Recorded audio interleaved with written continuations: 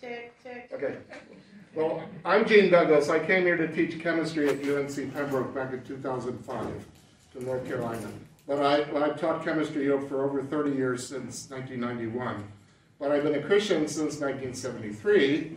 And in some respects, because I got kind of forced into politics in 1985, I might as well tell you the little story because it's evidence of what is wrong with American politics. Because basically I was working as a chemist at A. Staley Manufacturing Company in Decatur, Illinois. Senator Daniel Inouye came to speak to their political action committee. And first he was, because I was a chemist there, involved in taste testing high fructose corn syrup to go Coke, Pepsi, and other foods at the time. Basically, Senator Daniel Inouye comes to say how grateful he was for ADM and Staley to give price supports for sugar to keep them high because it helped Hawaii sugar farmers. And I remember saying to a buddy next to me, he said, that makes no sense because essentially high fructose corn syrup is being prepared to replace sugar. And if the price of sugar is way high, corn syrup, high fructose corn syrup is very low.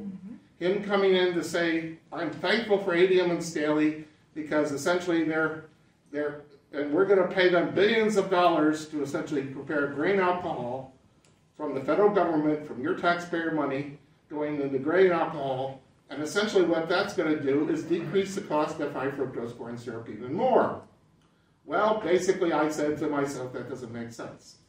Then he went into a rant about how President Reagan must be impeached because he wasn't informing Congress what he was doing in Nicaragua.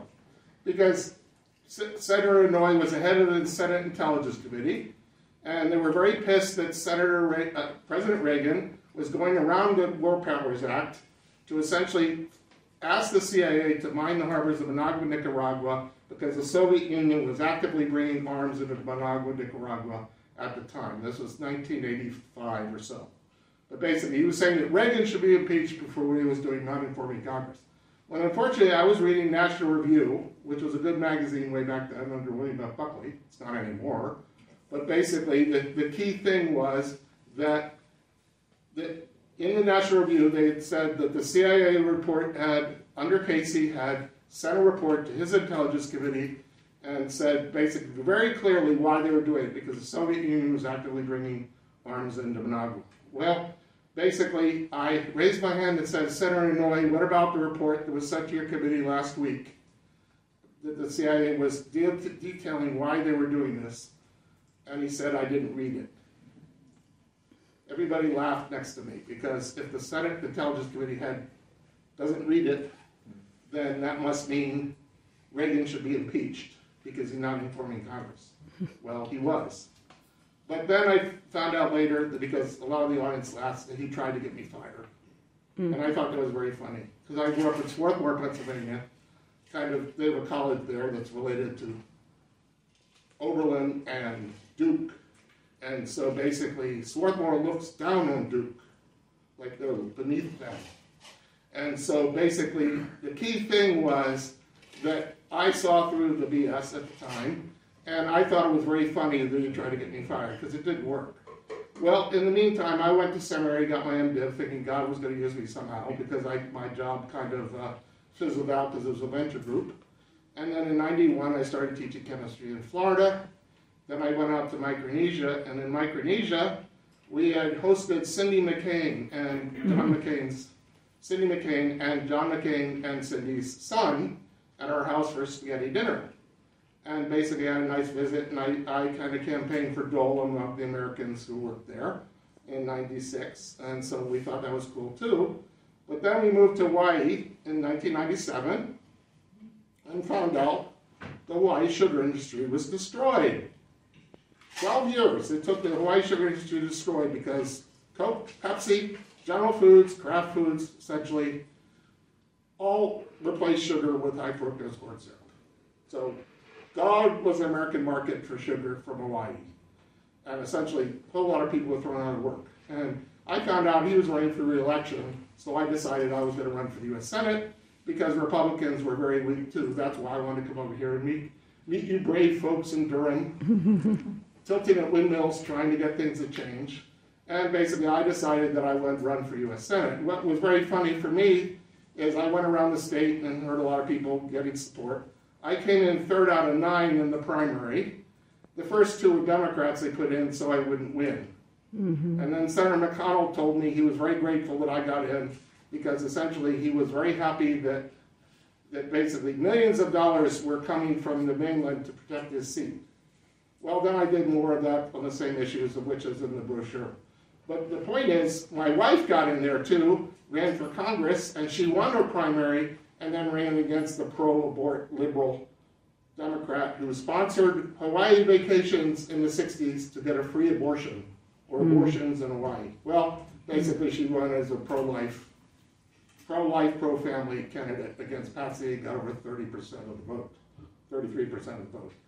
But again, that's how we got involved in politics. Well, I retired from teaching chemistry. I moved up to Wake County and found out a modern version of Patsy Mink, feminist who was an ACLU person who essentially been working and contracting for Planned Parenthood for years, essentially was in Congress representing Wake County, not like Dan Bishop, who was my congressman down in Robeson County or Hudson or Rouser. But basically, I came up to Wake to just be near my son and his family and found out I was in that. And basically, because my wife died last July, went to be with the Lord, I realized after I saw the movie Sound of Freedom that I had a responsibility to get up and do something again. So I decided to run for Congress again on the same thing that you can read about.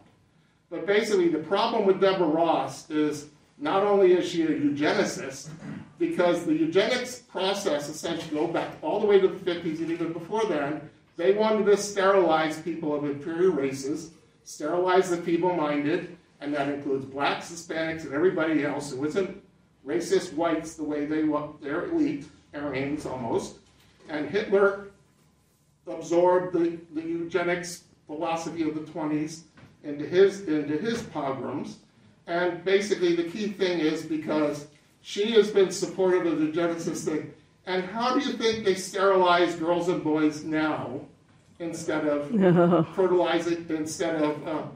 sterilizing black girls in the 50s? How do they do it now? Well, they provide trans drugs, so essentially change the sex with cutting off body parts or providing testosterone for girls or estrogen for guys that essentially kill sperm and eggs. So not only do they want to kill babies before birth, they want to prevent them getting born. But that's the classic eugenicist thing. So I'm running for Congress in the 2nd District to replace Deborah Ross. There's a worse version of your congresswoman here. Okay? So I'd appreciate your prayers. And if you know anybody in Wake who is just as concerned as you, please make copies of my brochure and send them to them, because we've got a big primary coming up also, where I feel I have responsibility to do the best I can. And my opponent, who's a retired colonel in the Army, has great credentials too, and he got the endorsement of the News and Observer. And that's the last thing I wanted, was the endorsement of the News and Observer, because I'd never gotten endorsed by liberal newspapers, particularly the McClatchy Group. And so it's the kind of thing where, I'm sorry, but Pastor Ashburn did not get endorsed by the News and Observer either. They just picked a no person. And I like Deanna, so in a way, it's like it was a pleasure to meet him today. But the point is, if there's any way you can help us in Wake, we will be glad to help you, because in some respects, what we did in Wake County is we helped somebody win in the town commissioners last fall, because it was unaffiliated, no things, but basically one Republican won on the county commission, on the city commission for Wake Forest. And that was a big achievement for Wake County to have another Republican win. So I encourage you all to keep getting out there, annoy the Democrats because they're paranoid about losing power. They will spend all sorts of money freaking out, thinking money's going to save them. When in reality, the best thing you could do is say that your current Congresswoman and Deborah Ross want to destroy women's sports by supporting the